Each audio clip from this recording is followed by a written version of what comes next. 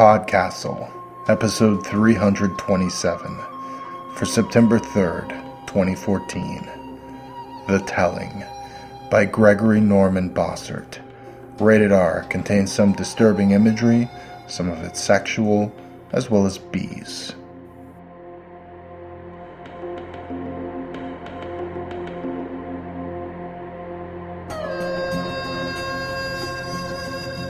Hello and welcome back to PodCastle. I'm your host and co-editor Dave Thompson. Do we have a treat for you this week? The winner of the 2013 World Fantasy Award for Short Fiction, Gregory Norman Bossert's The Telling. It was originally published back in issue 109 of Beneath Ceaseless Skies in November 2012, but this, my friend, is its very first audio adaptation. Greg told us The Telling was my first published fantasy story. Yeah, you heard that right. He won the World Fantasy Award on his first fantasy story. The story was inspired by an exhibit at the wonderful Museum of Jurassic Technology in Los Angeles. The exhibit presented household traditions and superstitions from various cultures, including that of informing the bees about any significant events in the house, such as births and deaths. This ritual of telling the bees rattled around in my head for a few years. Eventually, it came together with thoughts of how children's self-identities are affected by, and eventually break from, adult perceptions. And then, the story popped into my head, pretty much in its final form. The Museum of Jurassic Technology is a fantastically effective interactive work of art that examines our ideas of authoritative sources of knowledge and the cultural contexts of truth. In keeping with that concept, I have mixed real and folk traditions, aphorisms, and the word derivations with fictional ones. The listeners might enjoy the puzzle of which are which. Early on, I realized that the story required an unusual and rather challenging writing constraint as well, which I also leave to the listener to discover. Thank you, Greg. Gregory Norman Bossert started writing in 2009 on a dare from a friend. Son of a bitch, really? God. His first published story came out in Asimov Science Fiction magazine in 2010, and he attended the legendary Clarion Writers' Workshop that same year. Since then, he has published a dozen stories, branched out to fantasy and horror, won the World Fantasy Award, and been a finalist for the Theodore Sturgeon Memorial Award. Look for upcoming stories from Asimov's Beneath Ceaseless Skies and Kaleidotrope. Greg's day job is in the film industry, currently as a layout artist at Industrial Light and Magic, wrangling spaceships and monsters. Oh, so kind of like my job. Our reader this week is Cian McMahon, who last read for us Patricia Russo's Sittin' Round the Stew Pot. He's an Irish web designer, storyteller, and media geek with interest in science, hipster art house cinema, and a good cup of tea. So, mind you say the words properly to the bees, and enjoy the story. The Telling by Gregory Norman Bossert. Mel peered around Cook's hip as the butler stepped out of the master bedroom and carefully shut the door. Pierce stood for a minute, one pale hand still on the glass knob, the other unconsciously stroking his neckcloth smooth. Mel thought the hallway seemed lighter, as if the butler had closed all the darkness in the house behind the heavy oak door. The entire staff of the house was there, lining the two long walls of the hall, even Ralph the gardener and Neff, who turned the roast, and on any other occasion would be beaten if found upstairs. Pierce looked up then, eyes worn to a pale sharpness under the heavy white brows, and Mel leaned back into the cover of Cook's wide flank, safety from the butler's gaze, from the strangeness of the moment. "Lord Delos has passed," Pierce said. The staff gasped and sighed, as if they had not known already from the cries that had haunted the house since the evening last, and had stopped so suddenly this morning. "Stopped without an echo," Cook had said, with heavy significance, and added, "That's that then," as she did when a loaf went flat, or a bird slipped from the spit to the ashes. There had been no sighs then. The staff had exchanged wearied nods and worried glances in the silence of a house without a head, and there had been a few curious glances towards Mel's spot on the corner stool that had left Mel wondering what one was meant to feel, and if that dizzy burst of relief and fear was evident, was evil. In these difficult moments we take guidance from the wisdom of tradition, Pierce continued now. The upstairs staff will see to the shades and to the curtains in the conservatory, Ralph the shutters, closed and latched, and then the front walk swept with the yew-brush. The shrouds for the portraits may be found in the cabinets of the still room. The clocks must all be muffled and a poppy placed on each mantel. The downstairs maid curtsied. Cook, a hare's head for the dogs, a fresh one, if you please. Cook snorted, as if I didn't know that meant, but quietly. Mel felt it more than heard it, a quaking of that vast thigh. Pierce scowled thoughtfully at the wall. The panelling there was lighter, where a painting had been taken down and not replaced. I believe those are the most immediate duties that custom and propriety demand of us.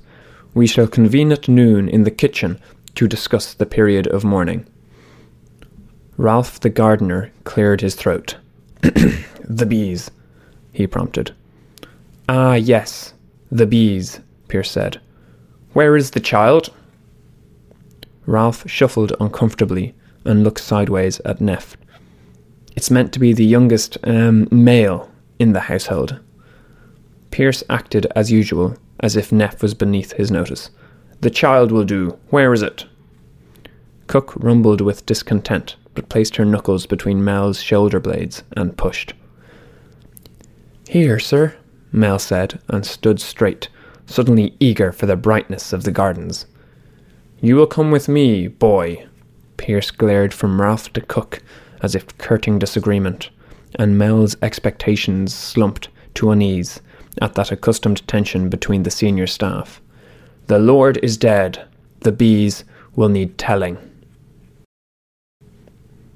Mel followed Pierce down the promenade and around the fountain, which Ralph had already shut down, past the stables and into the kitchen gardens. The butler was a thin black line against the round clouds, the wide morning sky. Mel walked a pace or two behind, a stake in one hand like a staff, topped by a fluttering length of black crepe. Standard bearer for the house of the dead, Mel thought. Step lively, child. The bees must be told such news promptly, lest they take offence and swarm, or so tradition tells us, and there is much to do in the house. The east end of the gardens lapped against a low bluff, a wall of glassy green flint. The hive was on a wide stone plinth set in a hollow in the rock. It was a great skep, an overturned basket fully twice Mel's height, straw loops whipped with briarwood and bramble and plastered with ochre dung. A dark round entrance gaped at the bottom. Bees clustered there like yellowed teeth. Ralph's father, or perhaps his grandfather, had added frames to simplify the waxed harvest, and the straw had been replaced over the years, but Mel thought the hive itself was as old as the flint, as old as the house itself. Drive the wand there, Pierce said, lifting his hand slightly, a finger extended. The ground was scattered with jagged shards, which Neff said were the teeth of the creatures killed by the beeves, and Ralph said were the discards of ancient peoples working the flint. Mel looked from the ground to the butler, confused. Pierce huffed with impatience and said, The wand, child. The stake in your hands. Drive it in the ground. There. Mel worked the stake into the ground. With the cloth coiled limply around it, it looked like a summer day effigy of Pierce. The butler frowned and at the result. Mel set it a notch more deep and straight, in hopes of avoiding a flick of the butler's hand. Pierce just pointed, however, to the space before the hive. The words now. The words, as we practised. That practised had been a few hurried moments at the kitchen door, Pierce and Cook arguing the lines, and Ralph adding his opinion when the sweeping took him near enough. Mel had a knack for catching words, if not for the speaking of them. They came surely but softly. Mistress sweet, mistress sharp, the Lord is dead, and hence away. Mistress black, mistress gold, your folk come hither, here to stay. Oh stay, I pray you stay. There was silence then, or so Mel thought at first, and Pierce, never one for standing still, began to turn away. But under the distant chittering of the birds and the wayward breeze, there was a low rumble like a growling, and the hive quivered. Mel thought of Cook in the moments before her hand struck out at some failing and flinched. Pierce stopped and turned a dry, impatient eye to the hive.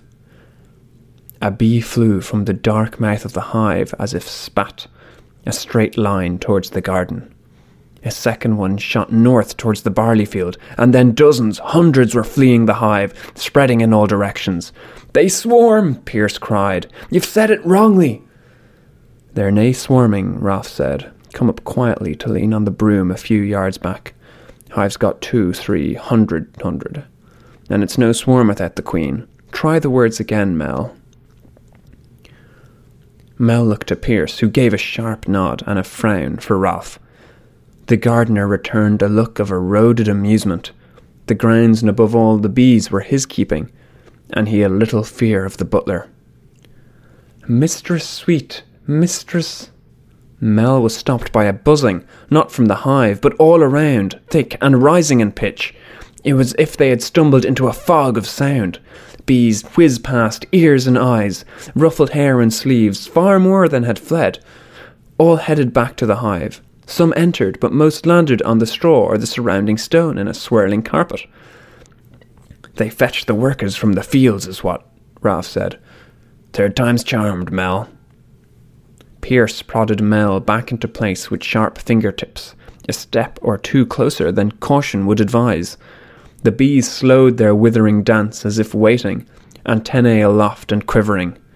The buzzing died down, the rumble once again audible. Attentive was the word for it, Mel thought.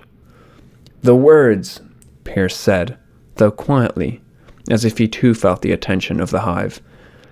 The air was too clear, the sunlight flat and harsh against the flint. Mel glanced back at the house and its shuttered slowness, managing a small dizzying breath. "Mistress sweet, mistress sharp, the Lord is dead." The bees exploded. It was like someone kicked a bonfire, Ralph said over the noon meal in the kitchen. Mel nodded, bees like sparks flying outward, gold and black, and even where those sparks had landed they had stung. Mel had shrieked and leapt back, sending Pierce staggering. They had caught each other and run. Even in the midst of fright, Mel had marvelled to see the butler stretch his skinny legs, leather soles slipping and scraping the gravel walk to the safety of the kitchen. Mel had not been stung badly, just a handful of pink welts that itched more than hurt. Ralph had arrived unscathed a minute later, bearing Pierce's hat and news of the hive. "They've not swarmed," he said, around a mouthful of cheese and pickle. "The crean bides yet, but they are surely riled." Pierce frowned and eyed Mel over his pince-nez. Ralph swallowed and said, "'Tweren't the telling now, nor the words. That was done proper. Way it's always been done." Cook put protective arms around Mel's shoulders and said, "Shouldn't have made Mel here do it, is what. I'm not sure it was all proper with the child's condition."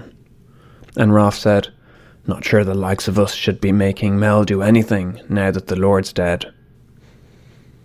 Mel slid down under Cook's arms, heart thumping in confusion. It was desperately tempting, the mystery of Mel's place, responsibility of no one and everyone, without role or function in a house that was built upon these things. But the attention was unwelcome.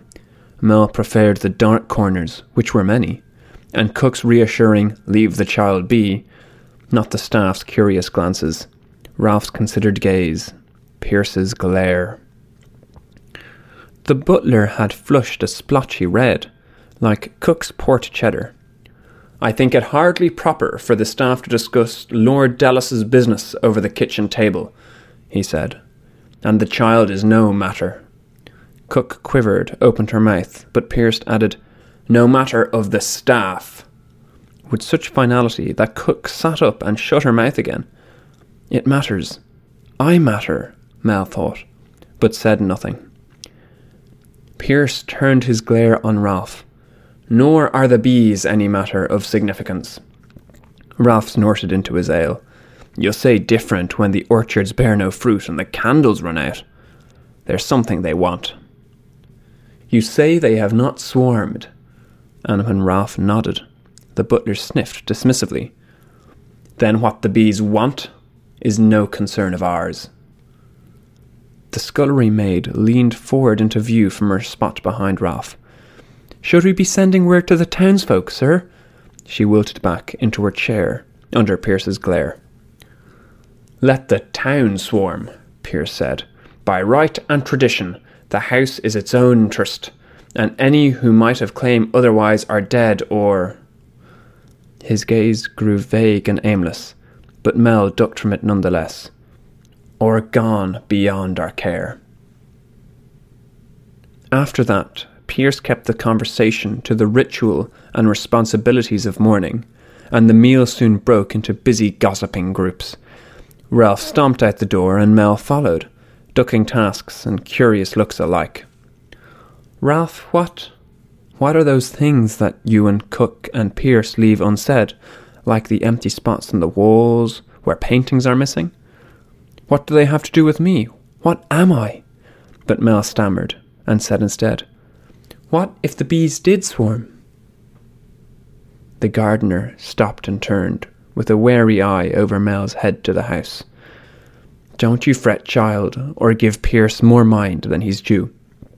He thinks everything turns around the house and its traditions, and forgets it is of the land as much as any living thing. The bees don't like change is all, no more than any of us." "But if they did swarm, where would they go?" Ralph looked down at Mel and squinted. "You're growing, child. Best ask Cook for some new clothes, or mayhaps I have something that'll fit you." He tapped his pipe out against the sole of his boot and shook his head. "Not a child much longer, and goodness knows what we'll do with you." "But where would the bees go?" Mel persisted. Ralph turned to look over the garden wall and across the long rows of barley. "Away and gone past our fields, to some other house, I reckon. Beyond our ken, for sure. No concern of ours, Pierce would say, and in that he'd be right for once. No more questions now. I have things to do, and so do you." The gardener clumped down the path, but Mel stood, pondering the idea of another house beyond the fields, the meaning of away and gone. The box of papers was in the old garden shed, under canvas, surrounded by tools rusted beyond repair. Mel had found it years ago, half buried in the ashes of the refuse pit, the black paint stained and scarred by flame, and the silver fittings tarnished, had moved it to the safety of the abandoned shed after discovering the treasure inside. Words, and words about words, far more fascinating than the maid sayings or the hornbook Pierce insisted be read every seventh morn. "Some thoughts on the derivations of meaning," the first page read, and under that, "as discovered and annotated by Caleb Dellis." Meaning had been the first word Mel searched for, turning carefully through the pages. They were unbound and unnumbered, their order obscure. Meaning was hard to find in the dim corridors and hushed conversations of the house, and Mel had a craving for it that was sometimes as strong and sharp as hunger. But there was no entry for it. The expected page held this instead: melisma, noun, the prolongation of one syllable over many notes, peculiar to the performance of chants, the mysteries, etc. From melismia, an air, or perhaps melisa, as in a bee's wandering path.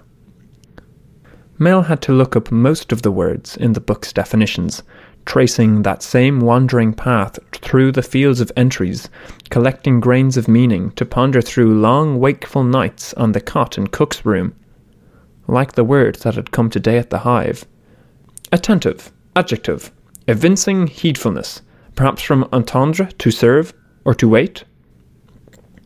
Whom do you serve, bees? Mel thought. Why are you waiting? There was a buzzing against the window, a creeping shadow on the grimed pane. Mel traced a circle around it with a fingertip and said, What do you want? I had a dream, Cook said, as she rolled the crust for the second day morning pie. A strange dream it was, seemed real as life if it weren't for the oddness of it.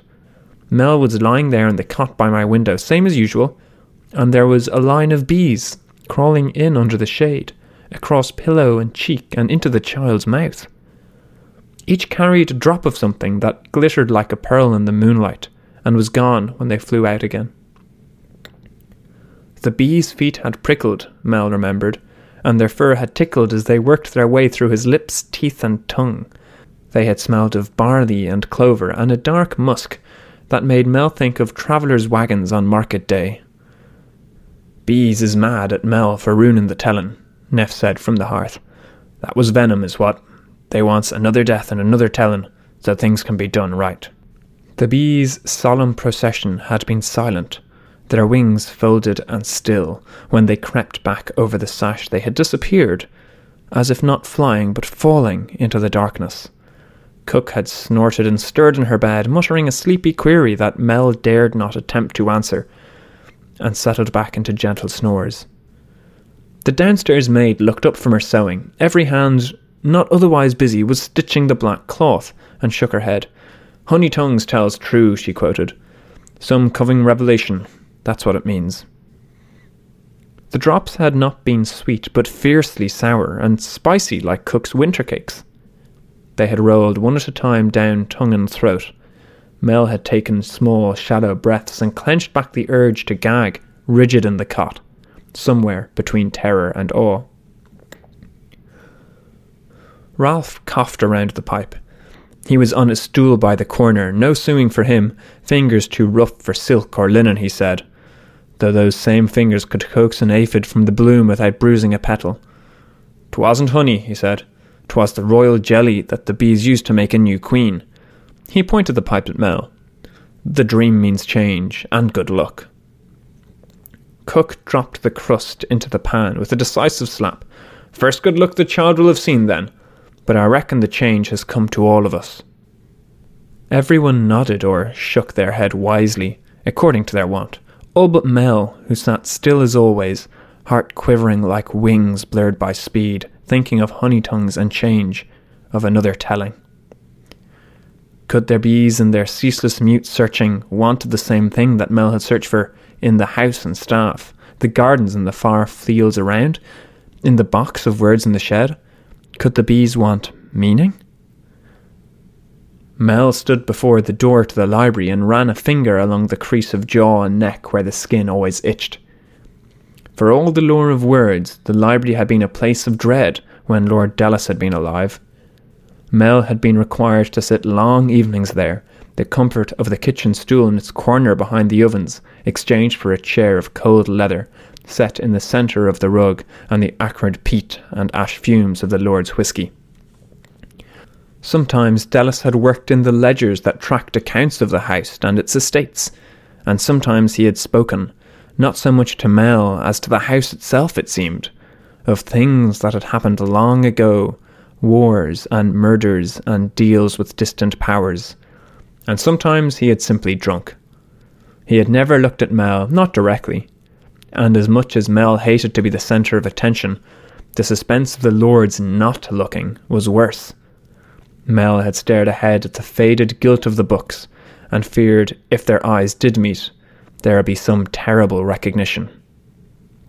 The fear was gone, though. Those eyes were closed behind heavy, new-hung black curtains, and Mel had thought that there might be something left in the library to explain those long evenings in the chair, the confusion of household, the strange desire of the bees. Still, it was hard to turn the knob and go in where that chair might still sit in the frayed patterned rug. Mel stood and scratched and shivered a little from the strangeness of the last day, and only then heard the voice behind the door. For a second, the Lord's death and the telling and the bees' visits all threatened to swirl into dream, but the voice was sharper than Dallas's murmur, and raised in a tone that the Lord would never have approved. It was Cook, and she was saying, held up to ridicule, or worse. Goodness knows what the townsfolk might do. And Pierce's reedy voice added, more importantly, it is our responsibility now to maintain the honour of the house. I'll not have that impropriety brought out of the corner and into the light.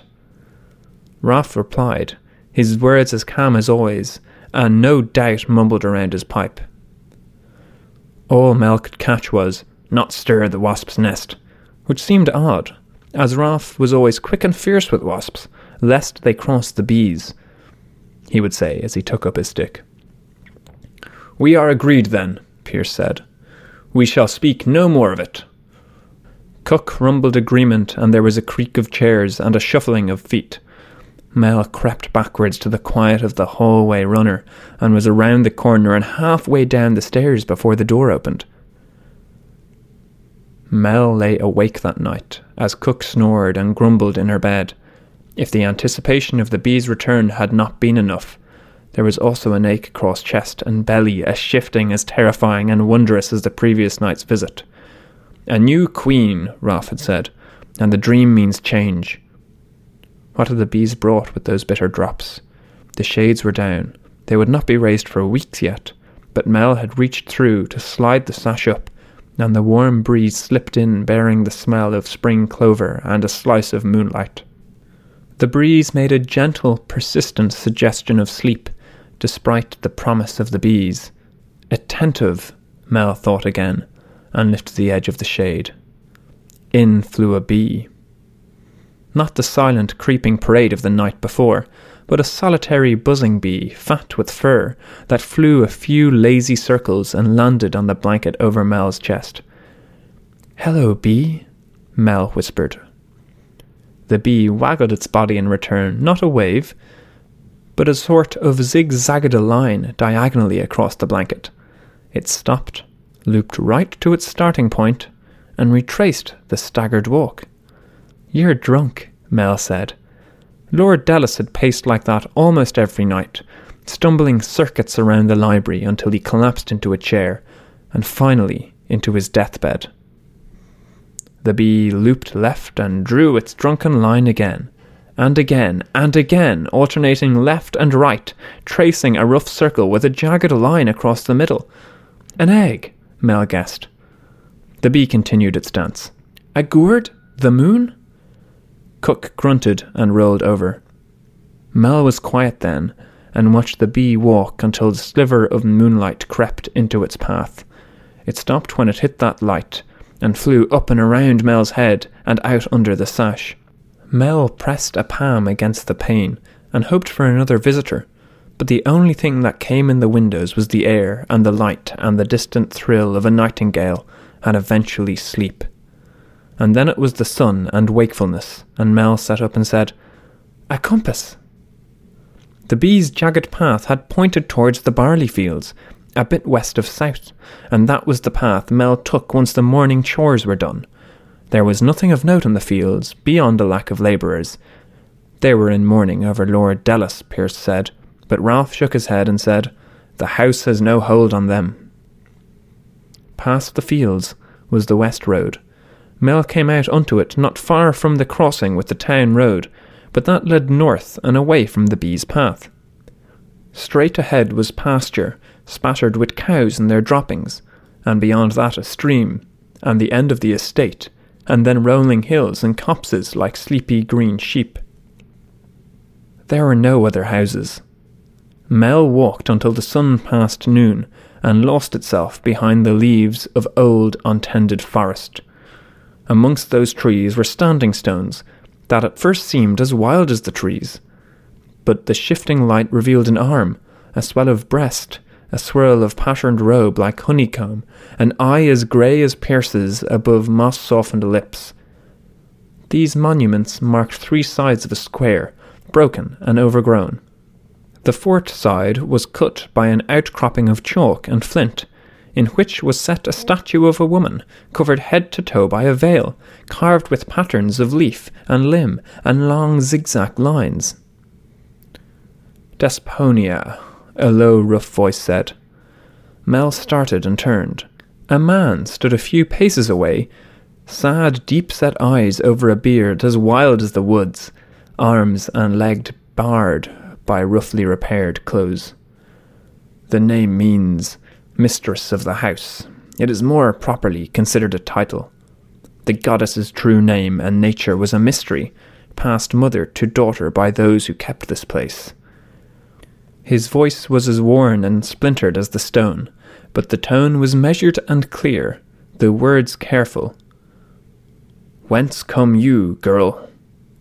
"From the Dellis estate," Mel had said, and after a moment of consideration added, "Sir?" "And whither bound?" "I'm following a bee," Mel said. The man considered this in a turn, for such a time, and with such a frown that Mel began to grow alarmed. Finally, he turned to walk away, but said, over his shoulder, "I have eggs if you hunger." He doesn't seem dangerous, Mel thought, and he talks like my book, like he knows things. "Thank you, sir, I do, in fact." They walked for a few minutes along the outcropping, which grew to a bluff, and came to a small camp around a shallow cave in the rock, a lean-to, a bed of bracken, a stack of books gone green under the shelter of the cave. Mel sat on a stump, and the man produced tin cups of a sort of tea, small spoons of bone, and the promised eggs, which were small and blue and cooked warm but still runny. They ate and drank in silence, 2 eggs apiece, after which Mel carefully crushed the shells. "That they may not be used as boats by witches," the man said gravely with a nod, and did the same to his. He refilled Mel's cup. The tea seemed brewed from bark and small blossoms, and stared into his own, and said, "Lord Dellis, then, how fares he?" "Dead," Mel said, and then regretted the brusqueness, as the man looked up with wide eyes and spilled half of his tea. "Dead, you say? Dead? I had not heard." "It's been just 3 days, sir," and with an unwonted wildness that might have been the tea or the woods or the fluttering in Mel's torso, added, 3 days, and I don't know who knows. There's no one left in charge of the estate except Pierce, the butler, and no one has been told except the bees, and they spurned the telling." The man barked a laugh as strange and bitter as the tea. Did they now? The ancients believed honey brought truth as prophecy. Desponia, the unnameable mistress whose house you found yonder, was fed by the bees who crept under her veil, and thus she learned the mysteries. If the bees objected, it was only because the telling was false. Their lord was not dead. "But I saw the body, sir." That had been this morning, when the body had been moved from bedroom to the downstairs parlour in the casket Ralph had built, oak, with the liqueur still wet and hardware borrowed from a scattering of splinters in the crypt. "Weren't no objections from aught when I took 'em," Ralph had said, though Pierce flushed and fumed. The body in the open casket had been pale and bloated with a sour, peaty smell. Not much changed from life, Mel had thought, and stared into the blank eyes. There had been no revelations there, after all. "Oh, I believe the man is dead. Jacob was his name, but he was not Lord Dellis, not rightfully. He had a sister, Deborah, and a brother, Caleb, and he was the youngest of those 3. Mel thought of conversations cut short, dark spaces in the wall where portraits once hung, and Lord Dellis pacing circles with an ever-emptying glass. "Are they still alive?" "The brother is, a sad wretch bemused by time and circumstances." "But he's the rightful lord then. Would he come back, do you think?" "They would not have him back." Mel took a deep breath, ribs shifting, grinding. "I think Pierce and Ralph are going to fight, and Cook will fly into one of her moods. Where will I find answers?" Mel thought. "Ralph from Wraith Wolf, Wolf's Counsel," the man said blankly. He fished a twig from his tea, flicked it away, looked up under bristling brows. "Have you no parents? A mother at least, who could sew or cook and thus support you in town?" "I can cook, sir, and sew, and sharpen a plough, and fix a fence. But I wouldn't fit in with the townsfolk. I don't even fit in at the house. I'm just in between. Is limbo the right word?" The man nodded, but then frowned and said, "No, girl, it's a wrong word, a hellish word." "Do you think—" Mel paused, feeling foolish and a growing fear. "Your pardon, sir, but you know things. Do you think the bees want me to follow the path through the woods to somewhere else?" The man laughed again, his face cleft by old bitter lines like tree-splintered stone. "There is no path through, girl. Try and try and try as I have. No meanings to be found. Just more mystery. And every way leads back here. The house won't let me lose myself." "The house is lost, sir. Oh, please, if you know where the brother is, or the sister—" "Dead!" The man was on his feet, not so much shouting as growling. "She is dead, the whore. She and her fop of a lover, both run through the heart and left to rot. And the brother, he rots too. Though he yet lives, rots alive, and spurns all news like your bees, and looks for understanding instead of amongst old tales and older stones." "I'm sorry, sir. I didn't mean—" "Away!" he roared, and threw himself down on the bed of bracken. "Away, child!" he said quietly, an arm across his face. "Away, and hence away. You've crawled under the wrong veil. I have no need of your honey." Mel was halfway back to the statues when a voice called out, "Girl!" Mel didn't stop. "There is a manuscript in the house. In the library, the pages loose in a black box with silver fittings. A dictionary. Do you know? Is it yet there?" "It's still in the house," Mel said. Not quite a lie. "So," and after a minute he added, "words mislead, girl. Be wary of following them." "What else then?" Mel asked. The man said nothing more, but in the shifting mote-speckled leaf light there was a flicker and a buzzing. Mel had lost the bee's path amongst the trees, and regardless, the man was too frightening and his story too astonishing. Maybe there were answers yet in the limbo of the house, in its book and bees, still some comfort to be had in its corners. It was late afternoon before Mel got back, which would have earned a few blows from the Pierce's cane under other circumstances, but the butler was in the downstairs parlour with Ralph, voices not quite raised but certainly sharp.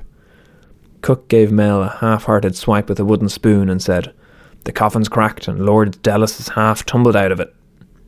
"Not the Lord," Mel wanted to say, but did not. "It was those handles and such as Ralph took them from the crypt," the downstairs maid said. "Silver once buried is to the darkness married, is what they say. Bad luck, sure as sunset." "Ralph should have used more nails is all," Nelf said and sniggered. "Lots of weight for a little box." Cook went after Neff with a spoon, and Mel slipped out the door and down the garden path. Time for the book, Caleb's book, Mel thought, but first to tell the bees. The sun was low in the west, the hive gilded like mosaic set into the flint. The words came easily, as if glimpsed in the flat thick light and the dim disquiet of the house, overheard in the rumble of the hive and the echoes of the man in the forest.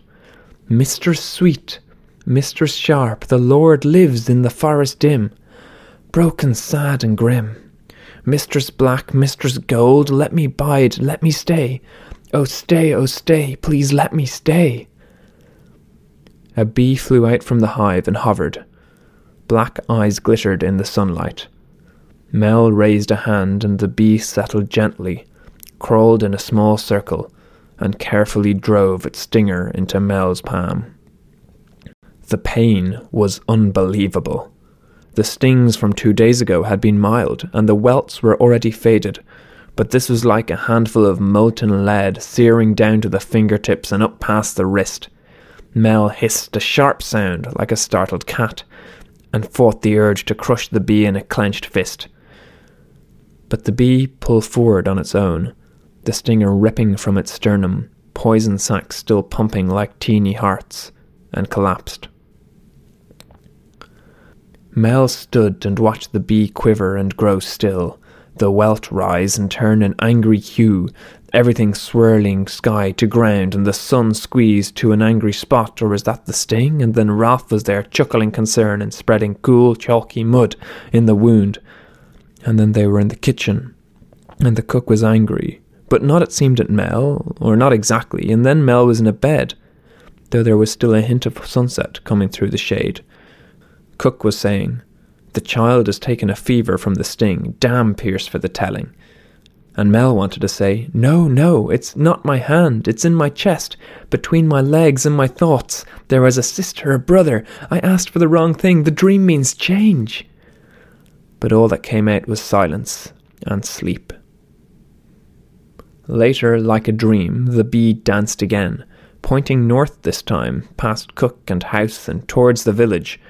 And though the bee glowed on a blanket that was so far down and away, Mel knew what it wanted. The next morning, Mel felt as clear and as light as the breeze through the open kitchen door. Cook said, "Back to bed, child. Last thing I need is another body to look after." Neff sniggered at that. But Mel sat in the corner and had a slab of bread with honey, and when Cook went upstairs to speak with Pierce, the butler had moved not the Lord Dallas's body, back to the bedroom while Ralph repaired the casket and sat guard with it. Mel left the house and headed north. The town was half a mile past the front wall of the estate, no more than a 15-minute walk on the old road, though rarely did anyone from the estate spend those minutes so.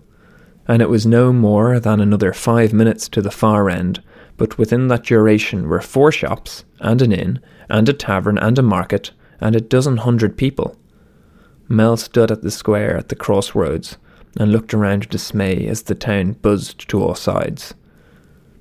Inspiration came with a sip of water from the well, and the woman came to fill their buckets and gossip. "Please, ma'ams, is there a Deborah who lives in this town?" There were 3, it turned out, one no older than Mel, or so the women said, and one was married to the innkeep and from a town 4 days to the south. Who knew what customs they kept down there, the woman agreed, but her blouse was far too liberal in its lines for a respected wife in this town. As to the 3rd Deborah, one of the women made a sign with crossed fingers, and another spat thrice into the dirt. "Don't let your past cross her shadow," one said, "lest you catch her madness." And it was only by asking how to avoid such an accident that Mel was able to get the location of this Deborah's house from them. The house was at the north end of town, and if the inhabitant was mad, then her madness was not evident from the exterior. The house seemed neatly kept, with a swept path and pale roses by the door. Mel knocked and swallowed a sigh when the door opened. The woman seemed too old to be a sister to either Lord Dallas. But the hand that held the door half open was not so withered, though the other hung lame, and the brows that rose in inquiry were still black and smooth. It was not age, but pain, Mel thought, that had graved such deep lines on the woman's face. "I am sorry to bother you, ma'am, but might I ask you a question?" The woman started to close the door. Mel put a hand in the opening, regardless of the oozing welt, and said, "Lord Dallas is dead." The woman blinked and bit her lip, then grabbed Mel's hand, a stab of pain, and pried it free.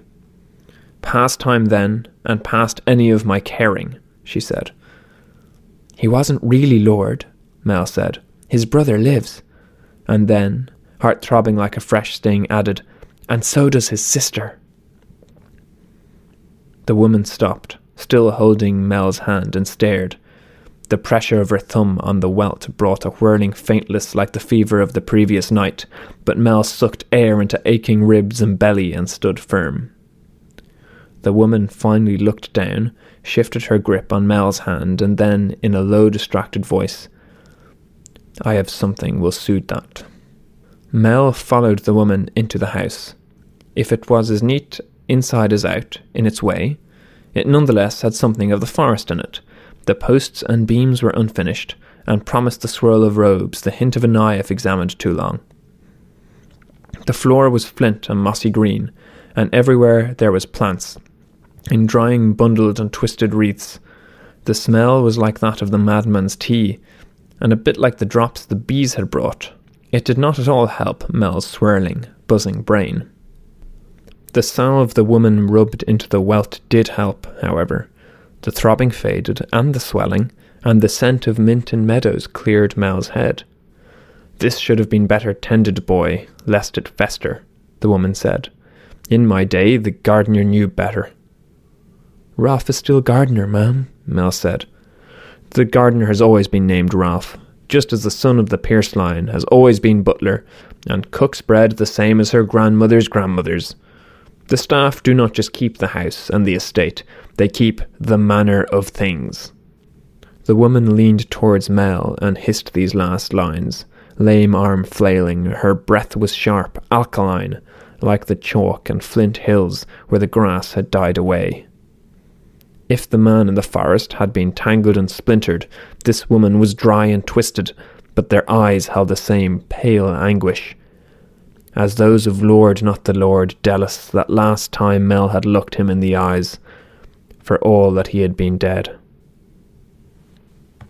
The woman covered the pot of salve, placed it back on the shelf. Proprietary, that was Caleb's word for it. Tradition. Preserving the old ways, he'd say. As if the old ways needed his help. She coughed, or maybe it was a laugh, and made a wide gesture at the shelves of pots and jars, the hanging twists of herbs. Her lame arm swung like an echo of the motion and nearly hit Mel. And here I am, bottling wives' tales and superstitions to preserve these people, whose lives have not changed in a dozen centuries. Mel took a step backwards, wary of that swinging arm and those eyes, and came up against a post.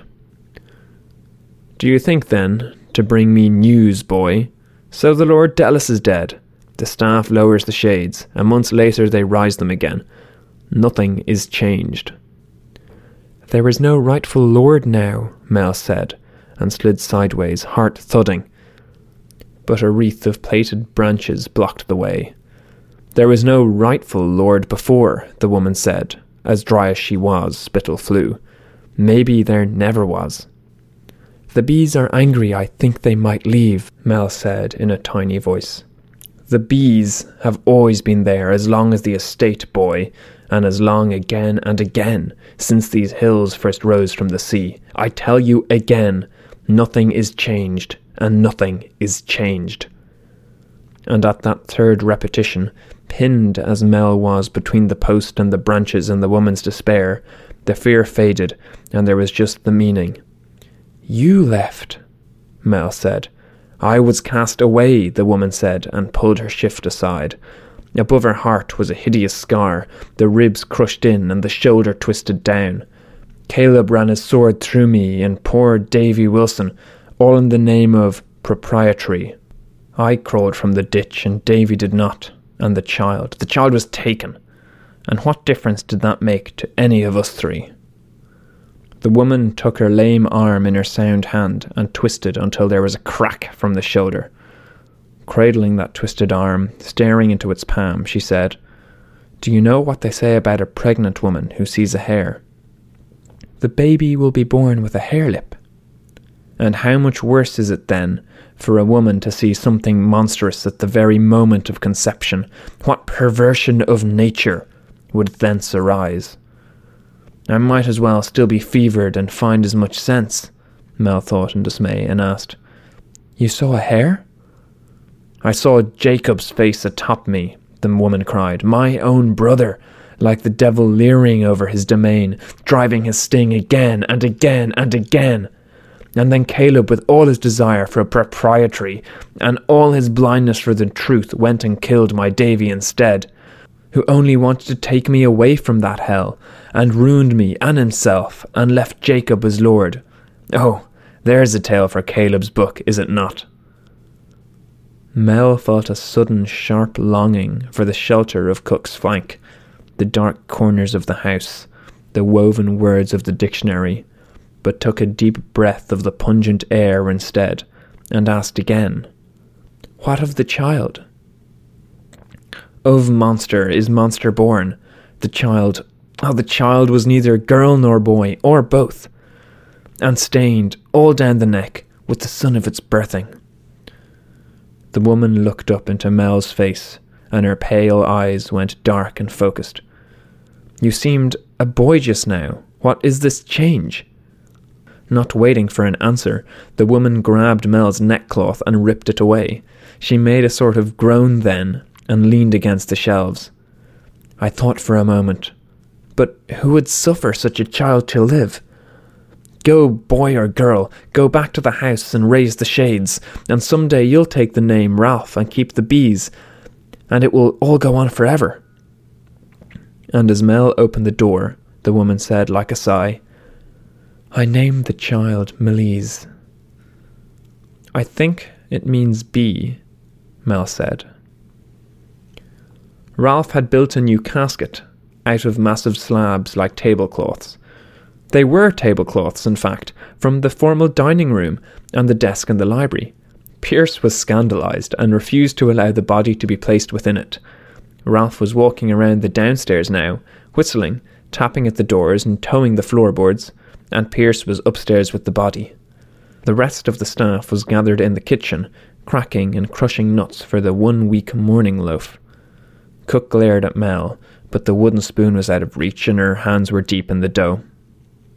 Mel took some cheese and bread and a pickle from the jar in the pantry and sat on Ralph's stool by the door to eat.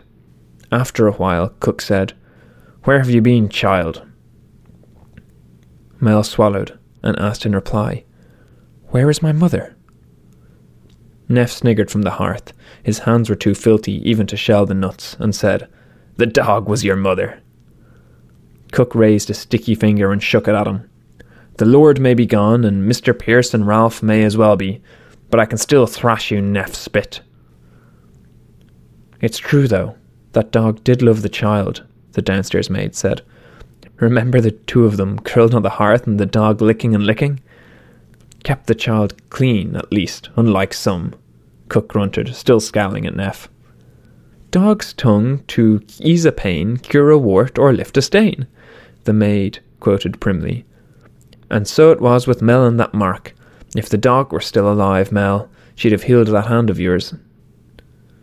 Mel fingered the spot where the neck met collarbone, vague memories of warmth and wet and constant slow rhythm. It's better now, thanks. And when the conversation turned to the hounds left on the estate, and who in town might purchase them, Mel went down the path to the old shed. Proprietary noun, strictness of meaning, literalness, conformity with requirement, correctness of morals, right of possession. These senses difficult to reconcile. Cross-reference, property. Superstition, noun, unattributable knowledge, from superstare, stand over, i.e. in awe or superiority, or superstays, that which survives. Words mislead, Caleb had said. There are no answers in here, Mel muttered. It's just a... The word was under C. Catechism, Catholist... it's just a catalogue of questions. Catalogue, noun, a list or register, perhaps from kata, away, legain, to choose. Choose, Mel thought. Away. That night, after Cook drifted to sleep, Mel carefully rolled up the shade and then the sash, slid out of sheet and robe, and lay naked in the moonlight. Things do change, Mel thought, and ran a hand from thigh to collarbone and back. Meaning can be found if you go searching, if you are attentive. There are other answers, and other fields. The next morning, Mel woke early. Cook was rolled face to the wall, still smelling of nuts and spice and golden crusts. Mel took a deep breath and snuck down the hall, into the main wing, past the master bedroom, where Pierce snored softly by the sunken stained bed, and then down the stairs and out through the kitchen, where Neff sprawled and sniffed in the ashes. Ralph had left a half-finished casket on the kitchen path, made of panelling and the parlour floorboards this time, as if determined to take the house back to timber. Mel could see him standing out in the barley field, looking south, away to the distant forest. The hive was dark, the rising sun blocked by the bluff, but Mel could feel it rumbling in its niche. Mistress Sweet, Mistress Sharp, Mistress Black, Mistress Gold, your lady lives, and here I am, but I'm leaving. The rumble swelled and stopped, and the bees came out. No explosion of rage this time, nor a solemn parade like that nighttime visit. The bees spiraled out and settled onto the cliff face until the flint was covered. Something glinted in the dim of the hive, a reflection of the waxing western sky surrounded by a deep black. A leg appeared, big as a finger, and then another, and then a triangular head larger than a fist, crowned with golden fur. The hive entrance bulged and stretched and finally tore, and the thorax came through, likewise robed in fur, and then the great abdomen banded with black as dark and glossy as the flint, and fully as long as Mel's forearm. The queen clung to the hive for a moment and shook loose her wings. Then she leapt out and up, a long loop to land on Mel's chest. Mel looked down into the dark, faceted eyes. Her wings fluttered, catching the dull light like glass. Her stinger hung like a claw over Mel's belly. At its tip, a clear drop swelled and clung, the size of a grape. "You can come with me," Mel said, "if you dare." The queen climbed up, claws catching cloth and flesh and hair. The stinger brushed the length of Mel's neck, the venom boiling down to the collarbone. Mel gasped, and knew the mark had burned itself back in, swirling red proof of birth and change. "That's that then," Mel said, and strode to the edge of the garden, where the bluff had spilled down and could be climbed, and then ran east into the dawn, away and gone, and the queen and all the bees went with her.